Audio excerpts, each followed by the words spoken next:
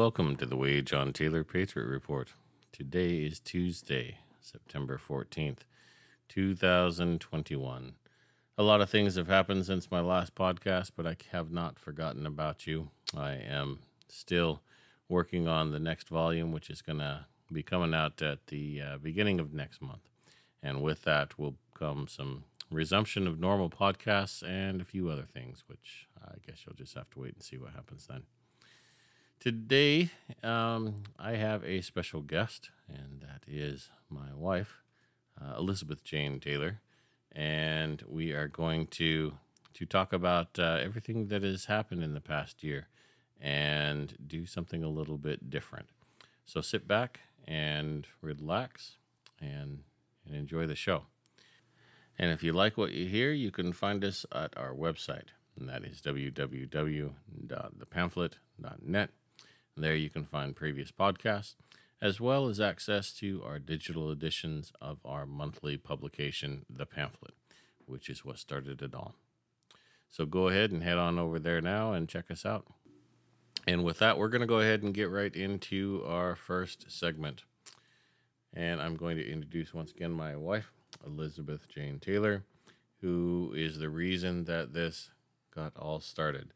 And with that, why don't you take us back and explain in your own words how this all came about way back when, which seems like a long time ago now. Yeah, it's been about a year.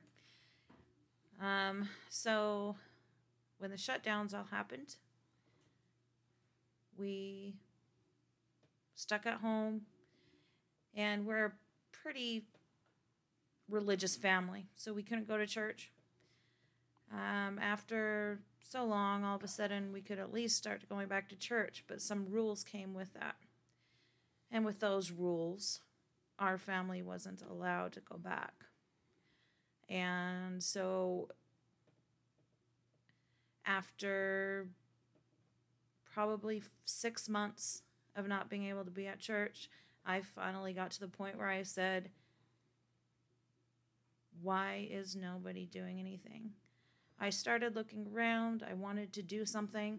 In my previous life, I was part of Freedom Works, and I did a lot of work with Senator Mike Lee out of Utah. And when I moved to Washington, that was no longer an option. So I started looking around, trying to figure out something to do. I got a hold of Freedom Works. I tried to get them to let me start a chapter here, but that didn't work out. Tried to get a hold of the different parties around the area that we live in, and nobody was doing anything because COVID was shut everything down. So what's the main emotion that you can remember from back then? Discouragement. I was also a little bit depressed. We were feeling really alone. So I ended up one Sunday after, again, not being able to go to church, and I was bawling. And that's when we decided that something had to be done, and it was, I guess, going to be us because nobody else was doing anything. When we first, when we were having that moment way back when, and you knew that we just had to do something because no one else was, then did you ever imagine that this would happen? Well, no, because I'm not a writer. So that wasn't even something that was in my mind at the time. I just figured I'd go back to my past activism life and try to get people to protest on the side of the road. I know this was not anything that we even dreamed would happen. What's your biggest surprise looking back on? Oh, there's probably plenty of them, but what is your biggest surprise? I guess looking back on how it all evolved. I would say, I guess the biggest surprise is that we're still going. That this is a movement that hasn't stopped or slowed down. Um, we have friends that have told us that they didn't think that it was gonna go this long. So I guess that's the biggest surprise is just how our supporters encourage us to keep going. I think for me, the biggest surprise has been some people have come and volunteered time for, oh, I don't know, a week, a month, or several months. Some people have volunteered money for a week, a month, several months, sometimes one time donations. And the biggest surprise to me is like when a printer blows up, there was someone there to here go buy a used copy machine.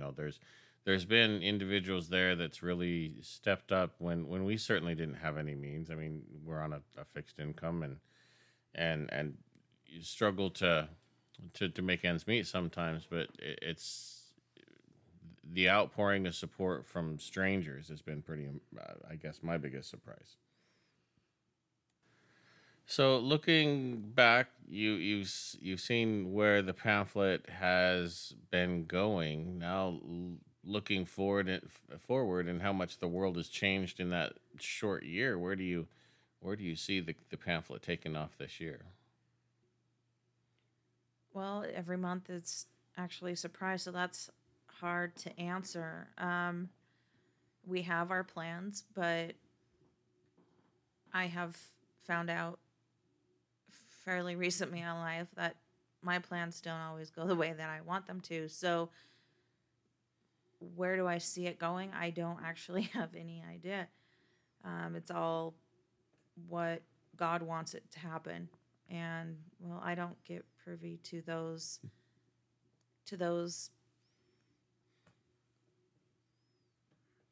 Promptings. promptings. Yeah. And so now for the last question about the pamphlet specifically, and I guess I'd like to ask, um, how do you balance being a mother of three small children and two older children, and farm life and all the animals we have, and all the different things, and also be the owner of a company and run a company and try and keep me on track for that matter? How do you just manage to get it all done?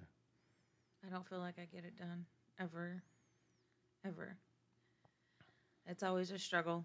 Um, we are just regular people, and sometimes my house is a disaster. Sometimes I am in the middle between two kids fighting. I just take it minute by minute, day by day, decide what's most important, and a lot of pushing to make Wade do some work. Um, I don't have any perfect plan to help anybody understand how to do everything they got to do. So would you say that those that are waiting for that perfect plan to do something are probably missing the opportunity to get up and actually do something? Well, yeah. Um, just like if you're holding off having kids until you're ready, until you've gone through college, until you have that good career, if you're putting something off, you're missing every opportunity that may come. Um, we don't know what's going to happen in the future. We, at least everybody that we talk to, know that there are some hard times coming. And if you decide to sit back and just wait until it's your turn, then you're not out there helping. You're not out there doing.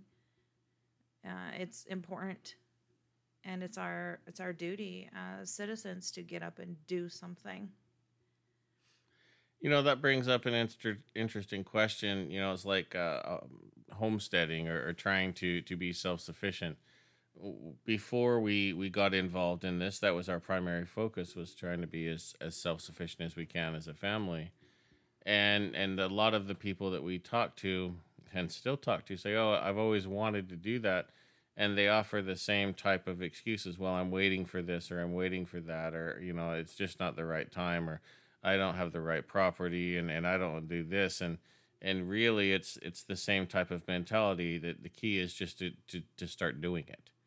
And once you start doing it, then you realize the mistakes that you make, and you fix those mistakes, and you do it again and again and again. It's that persistence, and you evolve into your own brand of homesteader. And that's what works for you. And all the YouTube videos in the world isn't going to tell you how to take care of a chicken on your property, in your climate, with your conditions. They'll give you hints and certainly help you, but nobody is the guru on your land, and you have to learn that land. And if you don't start, the worst time I think to start is when, well, you're depending on that land, like right now, to produce food for your family for the rest of the year. And that'd be a terrible time to start. All right, well, that's it for our first segment. We're going to go ahead and head into our break. And after that, we will talk about our homesteading life and how we got into it. Be right back after these messages.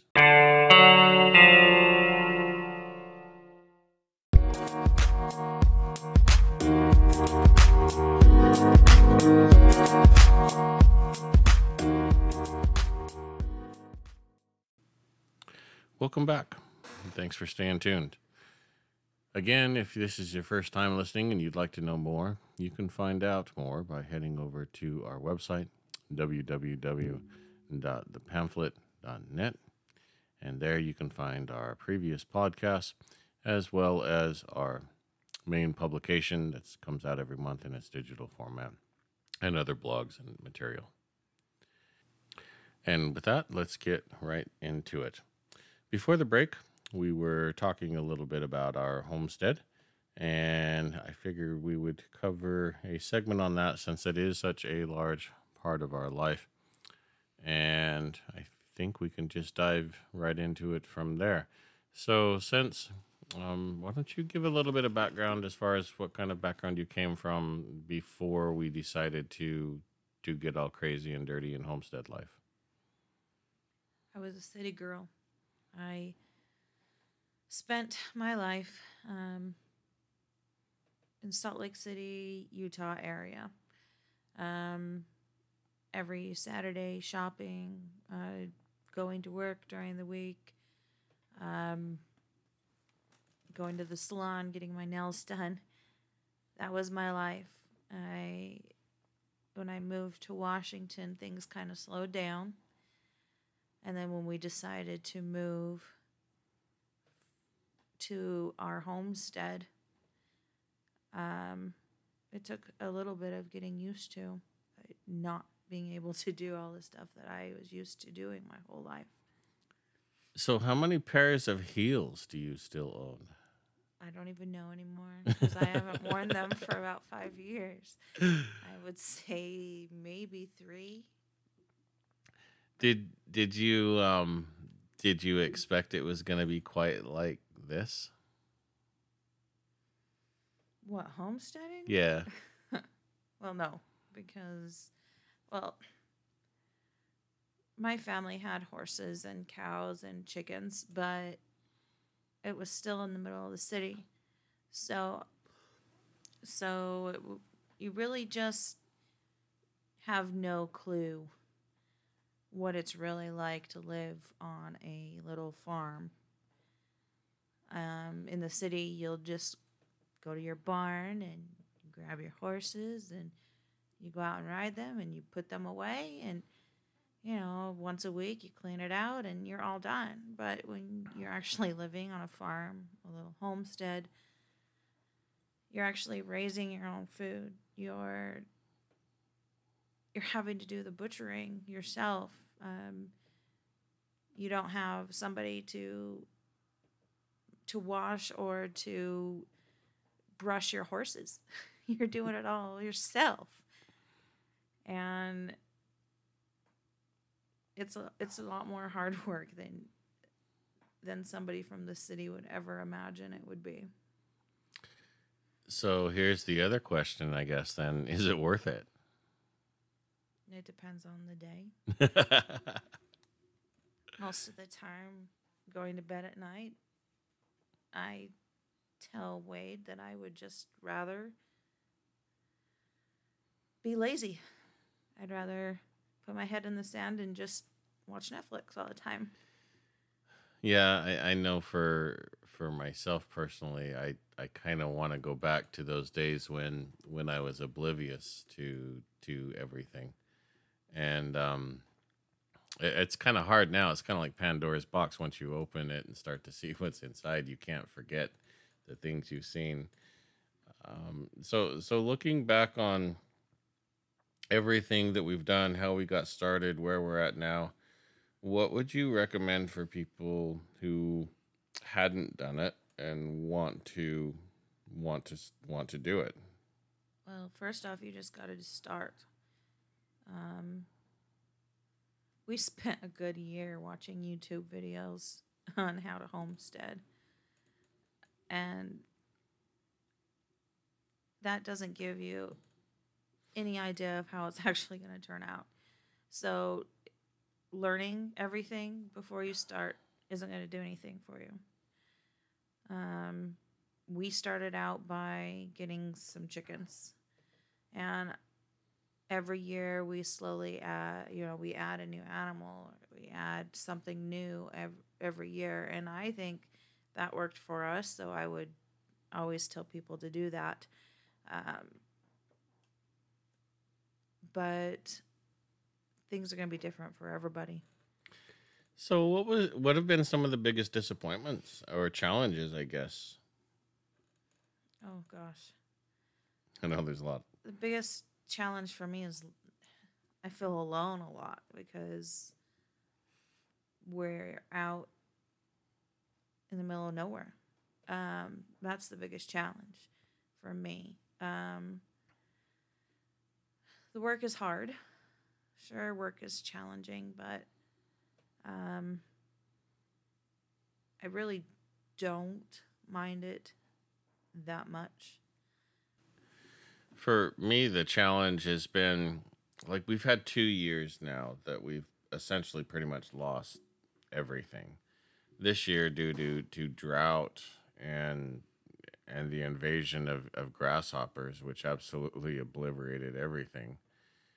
And I guess what was surprising to me is it wasn't the end of the world because, well, we had prepared, but I could also understand where in the future those years where we have bad years and don't produce are going to be a lot more scary for our family because if we had two back-to-back years like that, I mean that would be pretty much catastrophic for us, especially if there wasn't stores.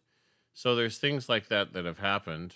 We've had bad winters where we had a lot of animals that didn't make it, and that was really tragic. And those sort of things, the adjustments on the farm. But the loneliness doesn't seem to bother me as much, but it does bother me that it bothers you, and that's hard.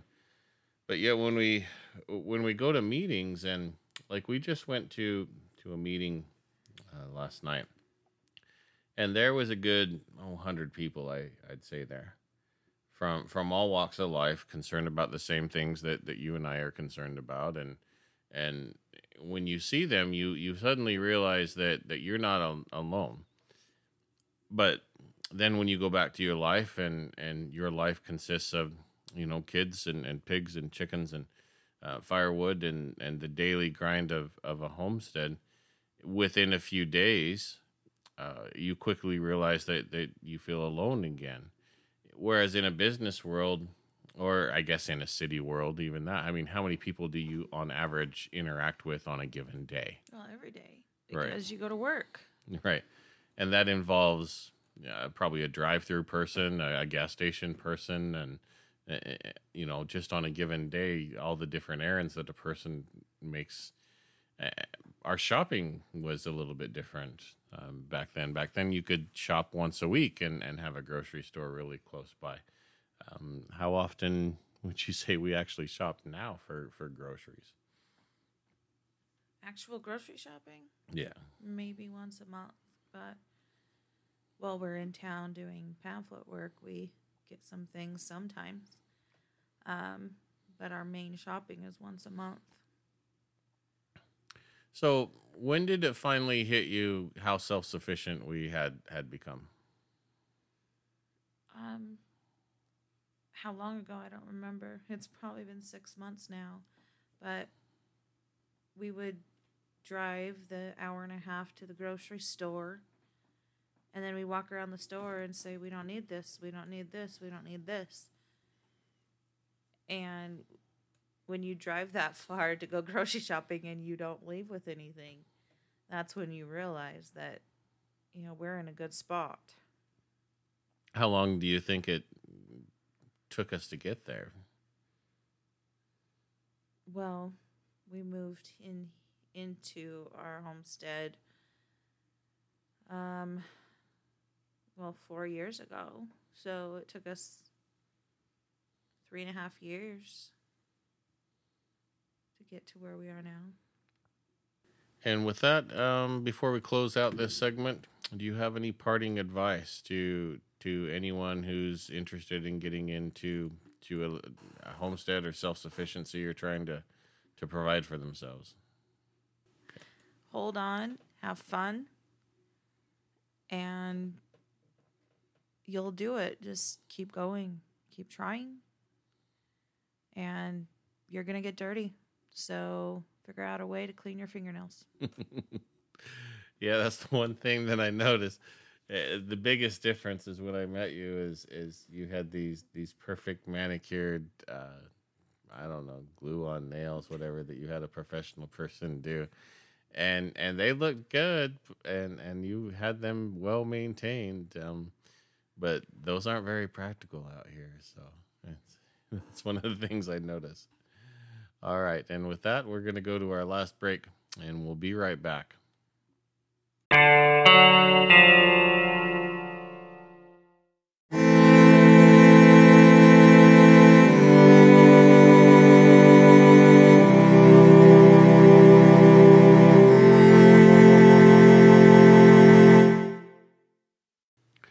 Hello, and welcome back to the final segment of the Wade John Taylor Patriot Report.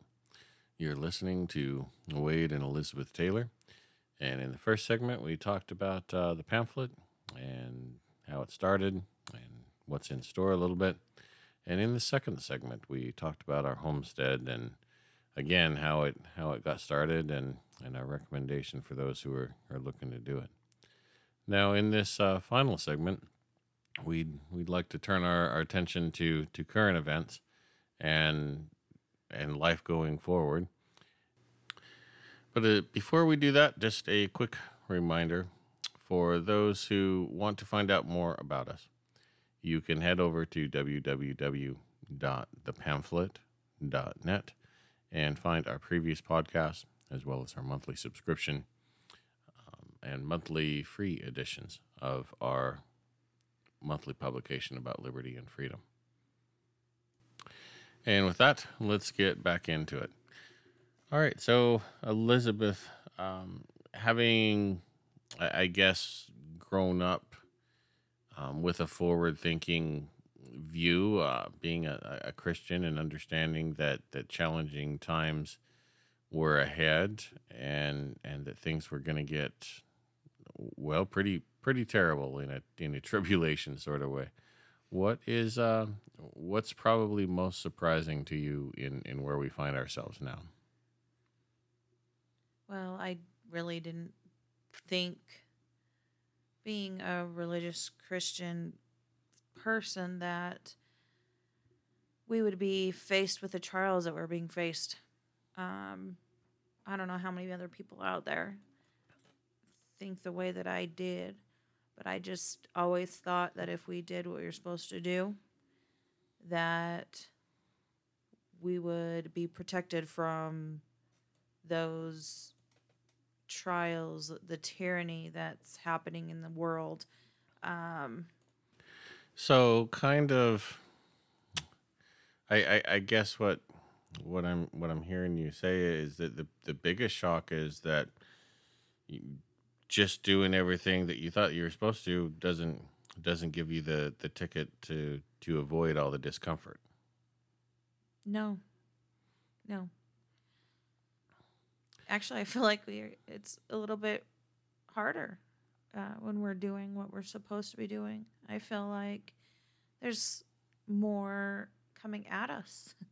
Um, More hardships are thrown at us. More people are attacking us for what we do. More people are pushing us away. People that we thought were friends, people that we thought we could trust or that would have our backs have disappeared. Are you surprised at the level of apathy from those who stood up year after year and shouted liberty and freedom on July 4th, but now when you're looking for them, they're nowhere to be seen? Oh my gosh. Really? I mean, yay. Once a year we can all be Americans. You know, that's not the way it's supposed to be. We just passed the 20th anniversary of 9/11, which brings back the memories of what it was like. Just a couple of weeks after 9/11, the mood of the country, how everything was liberty, freedom, USA, USA, and everybody was one. And contrast that to 20 years later, when anyone who talks about liberty is an enemy of the state, and how far we've come in that short period of time. Did you? I mean, looking back then, where did you see the country heading in 20 years? Certainly not here. No, of course not. When 9/11 happened, that's really when I started getting involved with activism. Was about that same time frame, and I mean, for me and my children, we we were patriots then, and who would have thought that us as citizens would have allowed all of this separation? Who who would allow the country to deteriorate as far as it has? It would have never even crossed my mind that it would have happened. Looking back now on the I don't even know if it was Facebook back then. It was probably like MySpace or something. But looking back then on your circle of people, family, friends, and the comments that they were saying to you, whether it be in person on Messenger or whatever, and then those same people now contrasting that, are you surprised? I if I'm gonna look back to the way it was back then, I still didn't have many people around me that were fighting like I was. So I don't think that many people were standing up at back then like they're not standing up now. So you think they were kind of wearing their liberty and freedom like a fashion fad because it was a fashionable thing to do? Well, like you said, the once a year 4th of July. Um, there was weekend after weekend that me and my kids would go out and we would work with Freedom Works. Um, but none of my family or friends was going out with me. I would drag them along once, maybe twice. There was free food. They would show up. Um, but no, nobody, I didn't know anybody that was working as hard as I was on trying to keep our country together. Okay, so looking back on the mood of the people, say the mood of the people last night versus say a year ago, what do you think has changed in the general populace of the people that we're meeting? There's a few things. I mean, people are mad now. People are feeling oppressed. But a year ago, we were in the middle of lockdowns. Um, so that people are lonely. People are depressed. Um, I think there are plenty of people out there that we meet that are ready to stand up and do something, but a lot of people don't know what to do, and it's it's a fine line to walk. So let's stop there. I mean, that's a good question. A lot of people want to know what to do. So what's your recommendation if someone came up to you and say, "What do I do?" It's hard to tell anybody what they should do because we didn't know what to do. I tried the avenues that I knew what to do because of my activist life before. Those didn't work out. And those are the things that you think would work out. Um, so all we did was listen to the promptings we got from Christ that said, "Do this." Um, and we took the baby steps. We did what we were told. So I guess that's all I can tell you to do is to open your heart, open your mind, and allow the Spirit to tell you what to do.